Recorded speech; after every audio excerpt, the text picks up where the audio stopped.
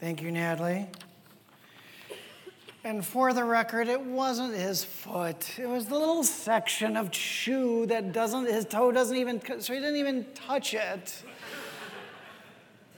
No, it was a great time. Maybe we'll hear a few more stories in Kingdom Life updates from the folks. It was a really neat, thank you for those. Some of you gave to the mission trip, which was awesome. Some of you prayed, were actively praying for the mission trip. It was a beautiful time, and hopefully we'll share more stories with you as time progresses. I want to talk and lead with a virtue. No, I'm not going to call it a virtue. I'm going to call it a characteristic within someone that bugs me more than any other characteristic in an individual. It's a characteristic that gets under my skin like no other. And as I'm speaking to you, I'm falling under conviction that I need to respond better when I see this characteristic coming out of people. This characteristic is arrogance. When I hear it in the words, when I see it in action, and unfortunately, this characteristic is all over our culture in almost every sphere. I was thinking of sports. Is there any arrogance in sports? Just a little bit. So anyone, I know we're not supposed to like mixed martial arts as Christians, but if just occasionally, Conor McGregor, anyone know that name, right? Where you see him fight. The first time I saw him fight, I was like, wow, that is so impressive. I admire how in mixed martial arts they bring together Brazilian jiu-jitsu and wrestling, all sorts of things, like the skill that goes in. And then he opened his mouth and I heard him and I was like, oh. And I started rooting against him, right? Even though I thought he was an awesome fighter, I'm like, no, he needs to be humbled. And in fact, he has been humbled, right? I Googled the most arrogant celebrities. In Hollywood, is there a little bit of arrogance, maybe? Just a little. I won't go through the whole list, but one that caught my attention was Alec Baldwin. And that brings a biblical point of pride goes before the fall. God really stands opposed to the proud, as we read in the scripture beforehand. I was thinking of politicians. I think that's an area that just breeds arrogance, right? That they have to raise so much money. They have to talk about how awesome they are. It's really dangerous, right? I would think on both sides of the aisle, like it's hard to think of those that don't have a little bit of arrogance that flows from that. I was thinking of pastors. Was there arrogance in pastors? Unfortunately, yes. There's a lot of arrogance. I was reading an article on signs that your pastor is arrogant. And it was listing like a lot, unteachable, don't want to respond to authority, doesn't want to share the limelight, all of those kind of things. Yeah, that was there. Now, on the other side, on the reverse side, the opposite end, there is a characteristic, and I would call this a virtue, that I would say that I admire most and that I look for most. It's the opposite of arrogance. What would that be? A humility. We talked about it at the table. This idea, and I think I'm a little dissatisfied with the Webster's definition of humility. It is freedom from arrogance or pride. It only helps us a little bit there. And I was thinking if I could come up with a biblical definition of humility, it would be this, is that we see ourselves rightly or with clarity before God. Paul says this in Romans 12:13. For by the grace given me, I say to every one of you, do not think of yourselves more highly than you ought, but rather think of yourself with sober judgment in accordance with the faith God has distributed to each of you. In other words, he's saying, yeah, we can actually think too low of ourselves. Like God has given us a calling, gifts, passion, right? And it's okay to be honest and real about those gifts, right? We don't want to minimize, that's false humility, if we kind of just, minimize what we're good at. But also, we can maximize those. We can really bring those so high that we're missing the mark. So a sense of humility is just standing before God and really with clarity, with authenticity, being able to look at both our strengths and weaknesses, not trying to cover up our weaknesses so we look good on the outside, but we're real and honest with God, with ourselves, and with others. Now, we've been working through the book of Jonah. If you've brought your Bibles, you want to turn to the book of Jonah. Use the table of contents. It's buried in the Old Testament. It's a very small book. And we've been walking through, would you say that Jonah has been demonstrating humility up to this point? I mean, chapter 1, absolutely not, right? So God calls him to go to Nineveh, and he goes the opposite direction. I would say obedience to God flows out of humility. Now, you could argue that Scott, chapter 2, last week, we saw Jonah turn to God in prayer. There was an element, prayer requires humility. Now, his life was on the line. So really, the real question is, will that humility last for Jonah? At least in chapter 3, I think it does, but I believe in chapter 3, we see a demonstration of what I would call true humility. That we see individuals believe what God says about them. That's really my definition of humility, is that we believe what God says about us. That's good or bad. I believe it's found in humility. God says that we are beloved and he cares for us. Part of humility is believing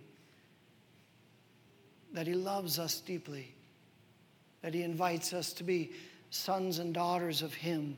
But also part of humility is when he names or brings conviction or tries to bring conviction about our sin, about an attitude, about something we're doing, we say,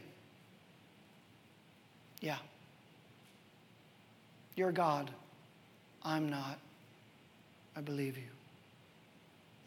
And this true humility is not demonstrated by Jonah, unfortunately. I would say more so, it's demonstrated by the Ninevites, the Assyrians that God has called Jonah, even though he goes the opposite way. That's why the big fish comes. But he's thrown up on the shores of Assyria, goes to Nineveh, and then he preaches a message of repentance that doom and destruction is going to come, judgment is going to come. And then let's note how the Ninevites respond. Chapter 3 of Jonah says, then the word of the Lord came to Jonah a second time. Chapter 1, we start with the word of God coming to Jonah. Go to the great city of Nineveh and proclaim to it the message I give you.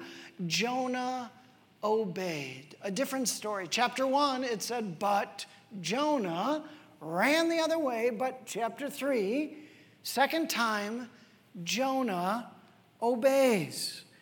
Jonah obeyed the word of the Lord and went to Nineveh. Now, Nineveh was a very large city. It took 3 days to go through it. Jonah began by going a day's journey into the city, proclaiming 40 more days and Nineveh will be overthrown. throne. The Ninevites believed God. A fast was proclaimed, and all of them, from the greatest to the least, put on sackcloth. Sackcloth was a sign of repentance. Ashes were a sign of repentance, of saying, yes, we've done wrong. We're confessing our sin before God. When Jonah's warning reached the king of Nineveh, this will be interesting, right? Think about the king of Assyria, right? Assyria was the most powerful nation in the known world at the time.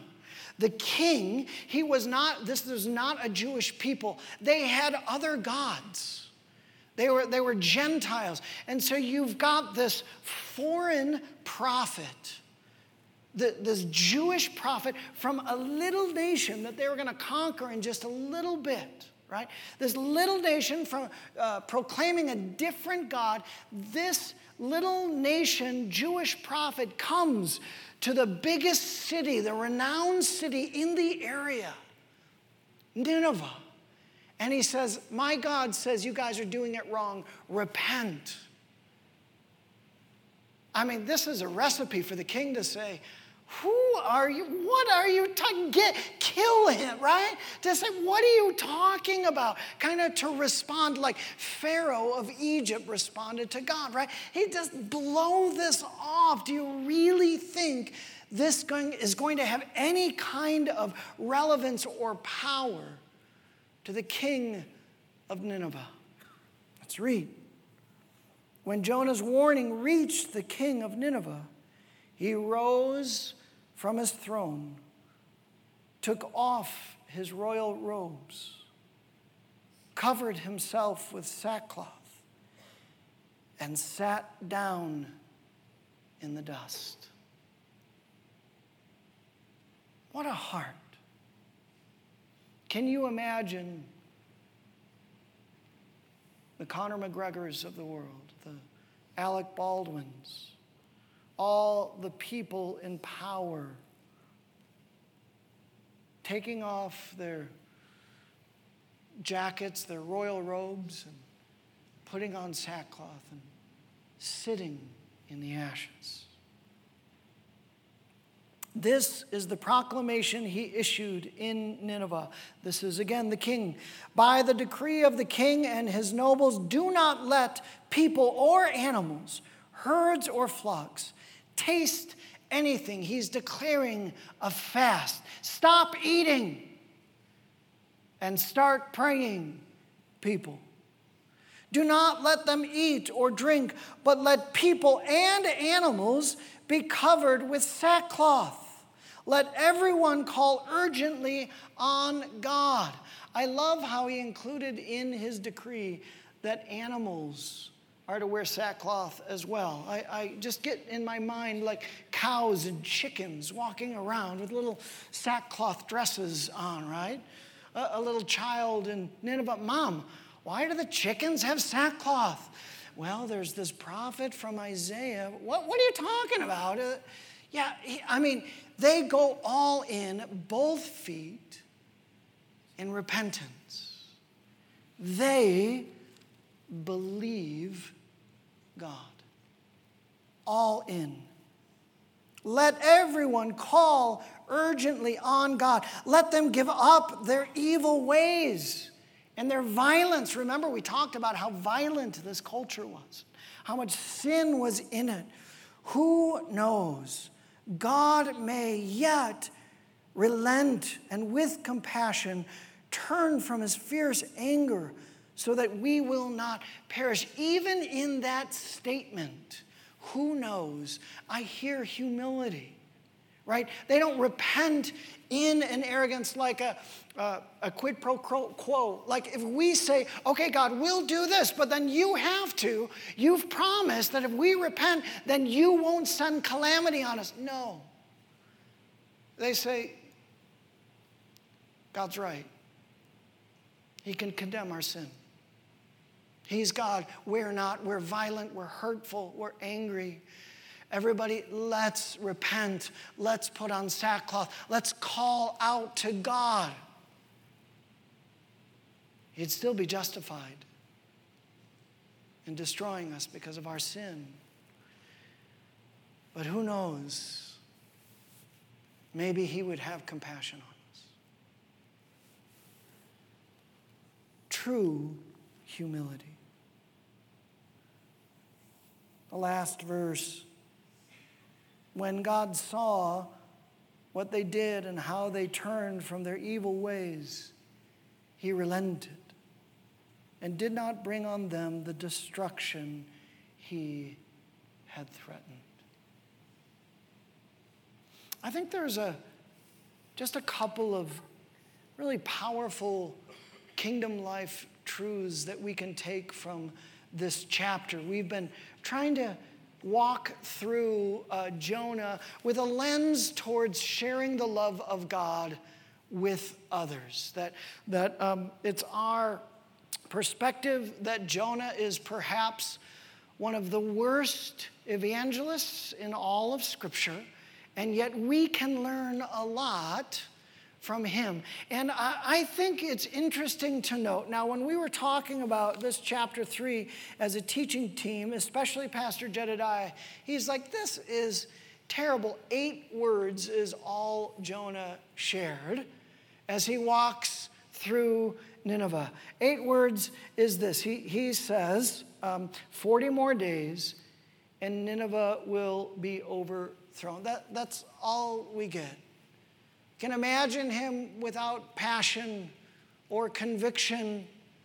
I think this will be true, especially when we read chapter 4 next week. But without compassion or conviction, him kind of being like, hey, yeah, you better repent. God's going to destroy you if not, but yeah. Whew, I'm tired. I'm going to go get some, right? He could have really lacked passion. If you think back to chapter 1, you remember his passionate with the sailors, how when they were in crisis, when they were Gentiles, they don't know the Lord, and this was the opportunity when the storm is raging and going on, that Jonah could have shared the truth about the one true living God. What does Jonah do? He takes a nap. He goes down. They have to wake him up to get his testimony from him. I'm actually kind of encouraged from an evangelistic perspective in this, that God can use even our feeblest attempts, our most humble attempts to share the love of God with others. If it's just up to us, we're in trouble. Our evangelism, our sharing of the love of God is not going to be very effective, but with God. I mean, we get 8 words, and then the most powerful king in the world takes off all of his nobility and responds to Jonah. I remember when I was at, some of you remember Promise Keepers. Remember, it was a men's movement, and there was a number, and there was a really powerful movement for a while, and I had gone to a number of them, tried to bring some friends to Promise Keepers, and I kind of knew how it went. I knew that on Friday night when you got there, there was a pastor often that would share the gospel and then invite men to respond in faith to the gospel. And this was, well, I'll just share. It was Franklin Graham. I really like Franklin Graham, but he was sharing the gospel on Friday night, and he was not doing a good job. I just say that, and I wasn't a pastor yet, but I was like, are people even tracking? Like, I knew what he was trying to do because I had been to Promise Keepers before, and yet it wasn't making sense, and honestly, I was a little bored, and it just, things were happening, and so then he gives the call and steps back, and I'm like, this is going to be so embarrassing. Like a stadium full of men, and I don't think that they heard what he was trying to say. And then one or two guys from my section and this section, and all of a sudden, there was several hundred men responding to the gospel invitation as they went down in that way. I was thinking back in college when there was a moment where I was in a fraternity, Sigma Chi, a social fraternity, and I wanted to share just a perspective of God at one of our fraternity meetings. There's 70 guys. It was super intimidating. I asked my InterVarsity friends if they would pray for me, and I had like kind of prepared this like kind of speech to make about the love of God. And it came time in that moment, and I was so nervous. I think I got one or two sentences off. It was more than 8 words, but it was like maybe a third of what I wanted to say, and I was crestfallen, and I went back to my friends in InterVarsity. They're like, "How did it go, Eric?" And I was like, "Well," and one just said, "Eric, you sowed some seeds. God will bless that. You did your best. Don't be so hard on yourself." That's how God works. Is he takes even our humble efforts, even when we fumble and bumble, if our intent is to simply share the love of God. Maybe Jonah's heart absolutely was not in it. We can't know for sure. But even in those moments, even in moments of obedience, reluctant obedience, do you have any of those moments? I have a lot of those moments, reluctant obedience. But that God blesses even those small seeds that we plant. In fact, there is a parable that talks about how small those seeds can be. It's from Matthew 13. Jesus says, "The kingdom of heaven is like a mustard seed, which a man took and planted in his field, though it is the smallest of all seeds." Isn't that interesting? It's the tiniest of seeds.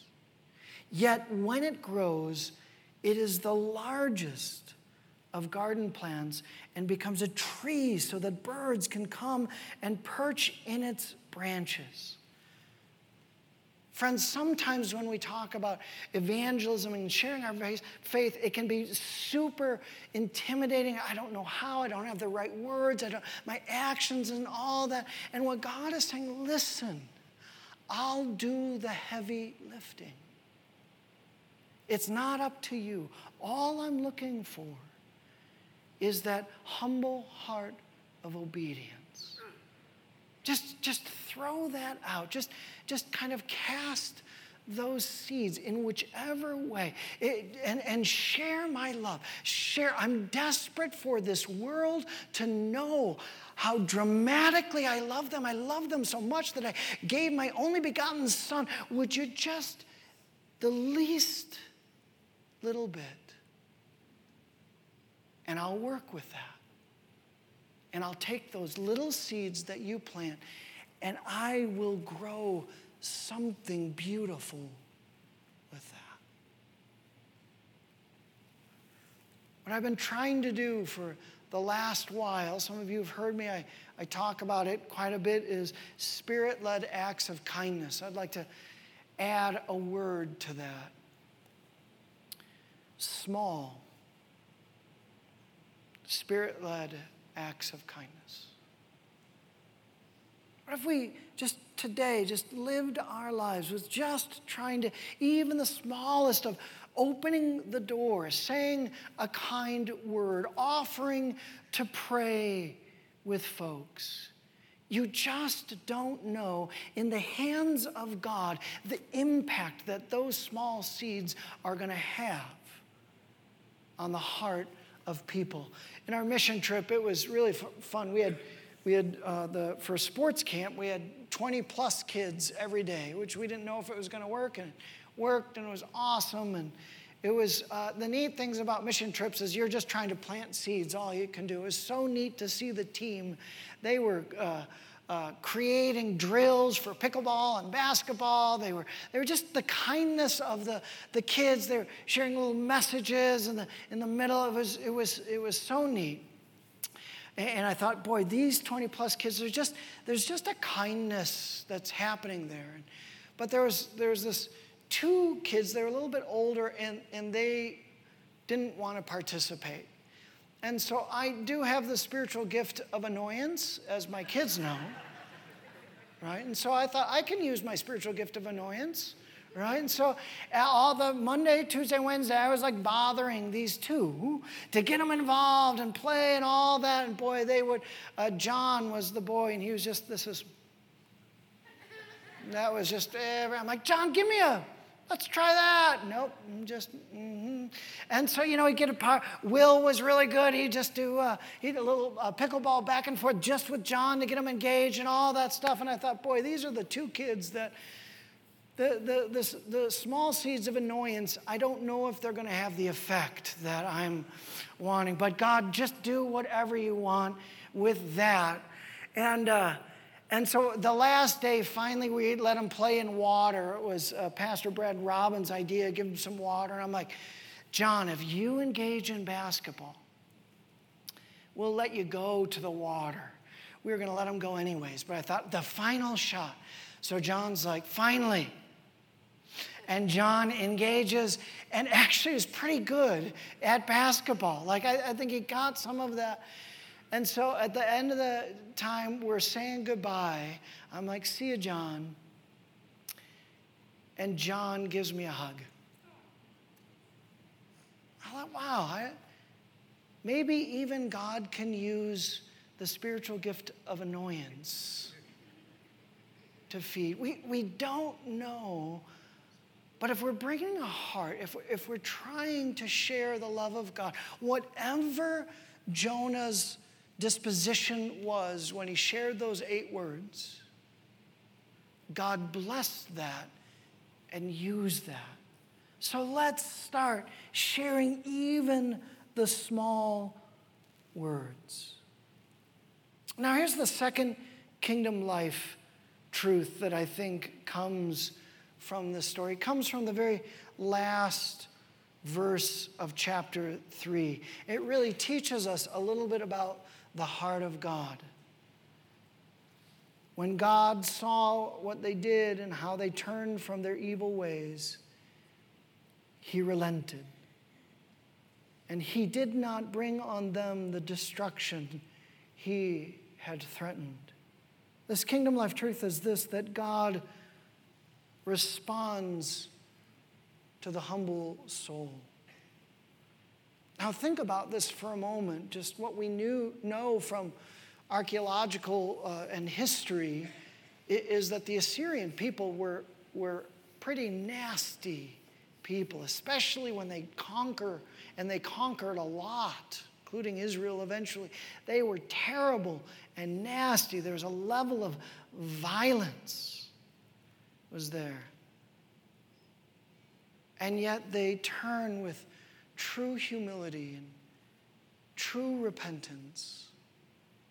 And God responds and says, okay. What does that say about God's heart and his desire?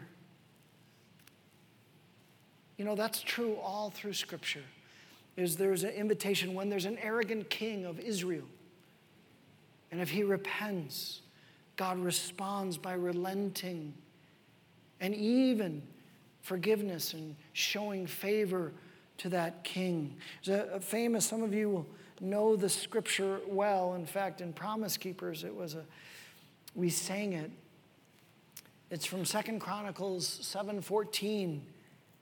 If my people who are called by my name will humble themselves and pray, seek my face, and turn from their wicked ways, then I will hear from heaven, and I will forgive their sin and will heal their land. Would you think for a moment, in light of that scripture, the power of this one virtue of humility in your life. The power of humility in the kingdom of God. It actually represents, humility gets you entrance into the kingdom, that you need to come and be real, that yours is the kingdom of God. In fact, Jesus uses that word, there's a synonym for humility, meekness, and he says, "Blessed are the meek, for they will inherit the earth." He's saying this virtue, all that I have for you, this earth, I'm looking for those with a disposition of meekness, of humility, of being real and believing what I say is true about you. There's another, Psalm 111:10. Fear of the Lord, fear meaning reverence, a part of humility, is the beginning of wisdom. So humility also brings understanding, depth of character, knowledge, understanding, and wisdom, that virtue. Because we're not blinded. We can be blinded by our arrogance, blinded by our insecurity, and yet humility, believing God, helps us grow in wisdom. Psalm 128:4 says, "The fear of the Lord brings blessing." God's favor, he's looking for those of us who would believe what he says about who we are. Say, that's the one I'm looking for. Dennis is the one. Nancy is the one. And I'm going to pour out, I'm going to hear from heaven. I'm going to bring healing, forgiveness, and favor into their lives. That's a pretty powerful virtue, isn't it? I would say this has some relevance to how we live daily on a regular basis. I would like to suggest to you to grow in humility can be a tough prospect, especially when you're perfect in every way, quoting the song, right? Now, to grow in that, would you think with me for a moment about that? As I have thought about that, there's a couple things I feel like the Lord's challenged me on. And one is just an openness and honesty with myself before God and with others about my shortcomings, about my mistakes, about the things that I'm wrestling with. I mean, that can be challenging in and of itself, right? You have to kind of remove the facade that you carry with yourself to everyone else. Just say, boy, I wish I was really awesome, but these things tell me I'm not. And I'm working on them. And I've found that some people don't respond well to that. They'll judge you for it. God never will. Right? He always is forgiving. And it's worth it, this virtue. Another thing that I think the king of Assyria really demonstrates is simply to believe what God says about me, of who I am, of the gifts he's given me, but also the things that I struggle with. My identity of who I am. The scriptures as it unfolds. When I read a scripture, and it might be something that I don't like very much, but the road to humility says, I'm going to believe what you say is the right way to live and who I am. Third thing is to trust in God's plans and timing for things. Do you ever stop for a moment and realize that you're trying to force some stuff? Force a relationship, force an activity, you're just trying to control it, right? And you're just trying to be the puppet master of this event or relationship or something like that you're trying to do that. I'm trying to learn of when I'm trying to force something. I need to go, you know what, God? This is your timing. This is your way. You've got this individual in your hand. I can't force good things on this person. I've got to just let you work in that way. And then finally, I would say when I'm irked by someone, when I'm really bothered by someone, when I'm jealous of someone, usually that's an indication of a lack of humility, is jealousy. Then I pray God's destruction on them. That really helps. I do just the opposite.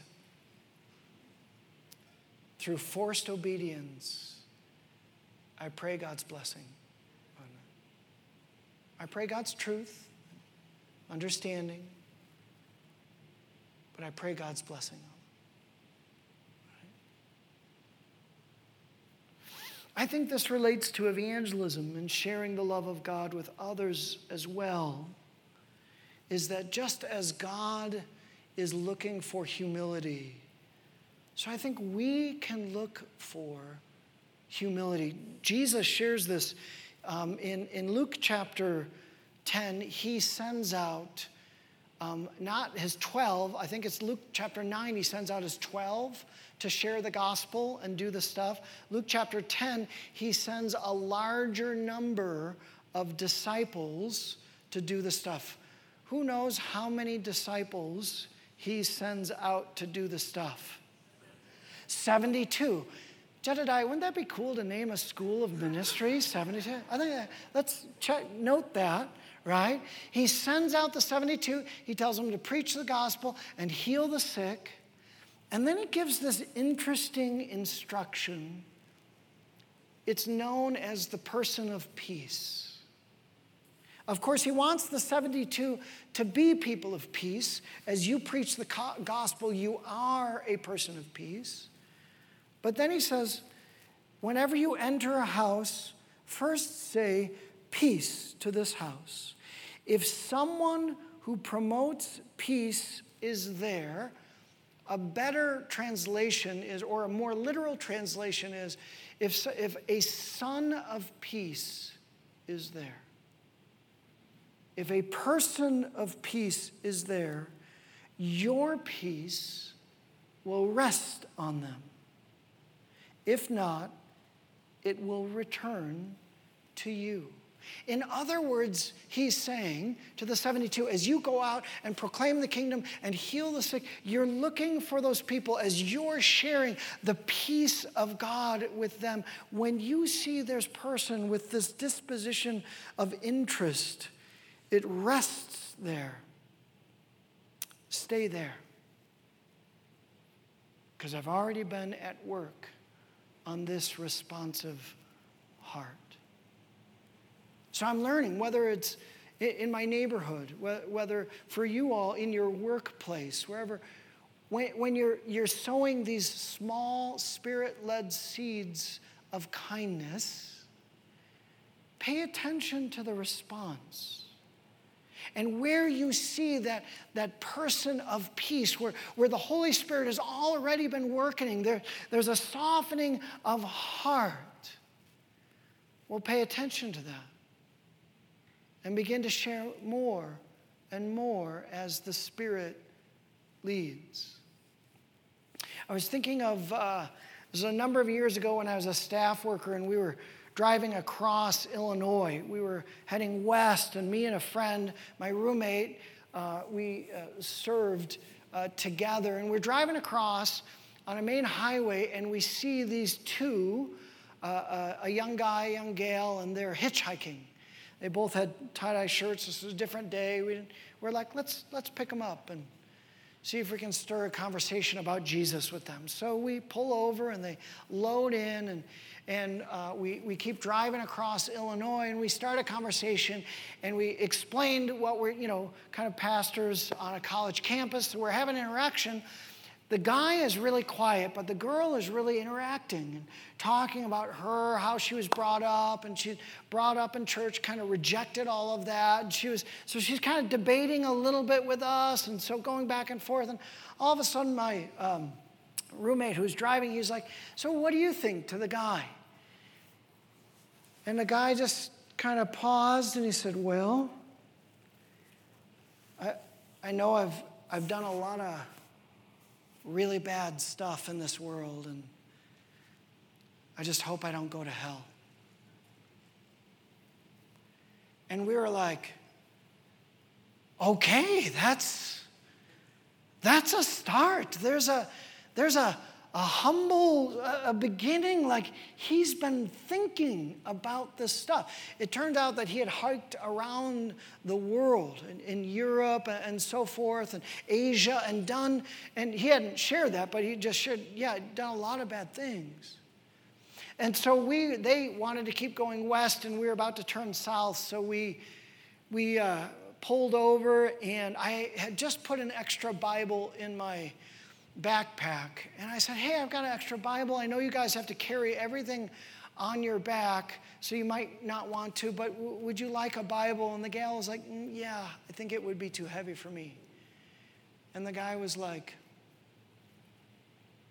"Yeah, I'll take the Bible." So here's the Gospel of John. My recommendation is read about Jesus. He'll tell you about the love of God. Friends, I think that God desires even our simplest efforts, this incredible message that there's a God who created you and loves you, and no matter what you have done, He invites you into a personal relationship with you. And for those of us who know this, for those of us who have won the lottery in terms of God and faith and spirituality, He's saying, I'm looking for those humble hearts that would be willing to take a risk and share my love with anyone. I'll do the rest. I'll take care of it. I'll do the heavy lifting. I'll lift. So I want to invite you this morning, Jedediah and worship team, if you want to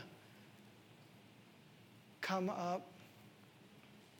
Did we get that song, Jedediah, or no? Nope. I want to invite you to pray a really dangerous prayer.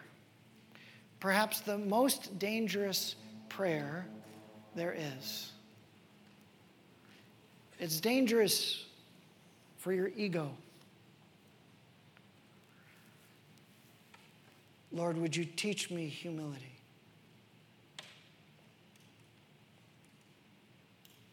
Lord, if there's any way that reflects arrogance or rebellion, Lord, would you show me? Would you speak to me about it? Would you teach me to be humble? Because I think if we really pray that and we really hear His voice, then He's going to start using us, even fumbling and bumbling, to, with a humble heart, share His love, His kindness, His goodness with others. So would you pray with me?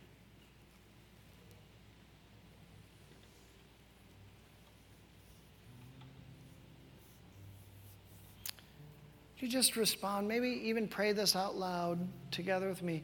Lord, teach me humility. Let's pray it together. Lord, teach me humility. One more time. Lord, teach me humility. You just listen to the voice of the Lord. Maybe there's a jealousy that you have for a person.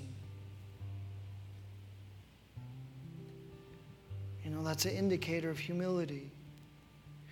Maybe there's just a person that you're just bothered by and agitated by. It could be that that's the person that the Lord is inviting you to sow some seeds of kindness and love to. Would you just pray a blessing over that person?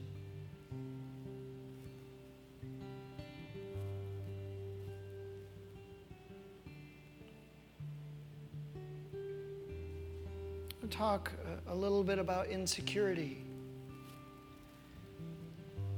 I think insecurity is an indicator of a lack of true humility as we're defining it. If there's any area of insecurity in your heart and your mind, let the Spirit highlight that to you. Say, Lord, help me to see myself as you do.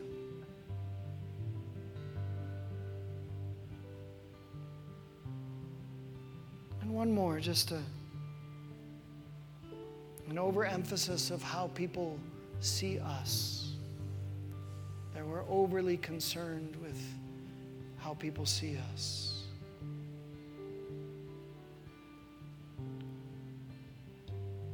Lord, would you help us to live for you and you alone, an audience of one.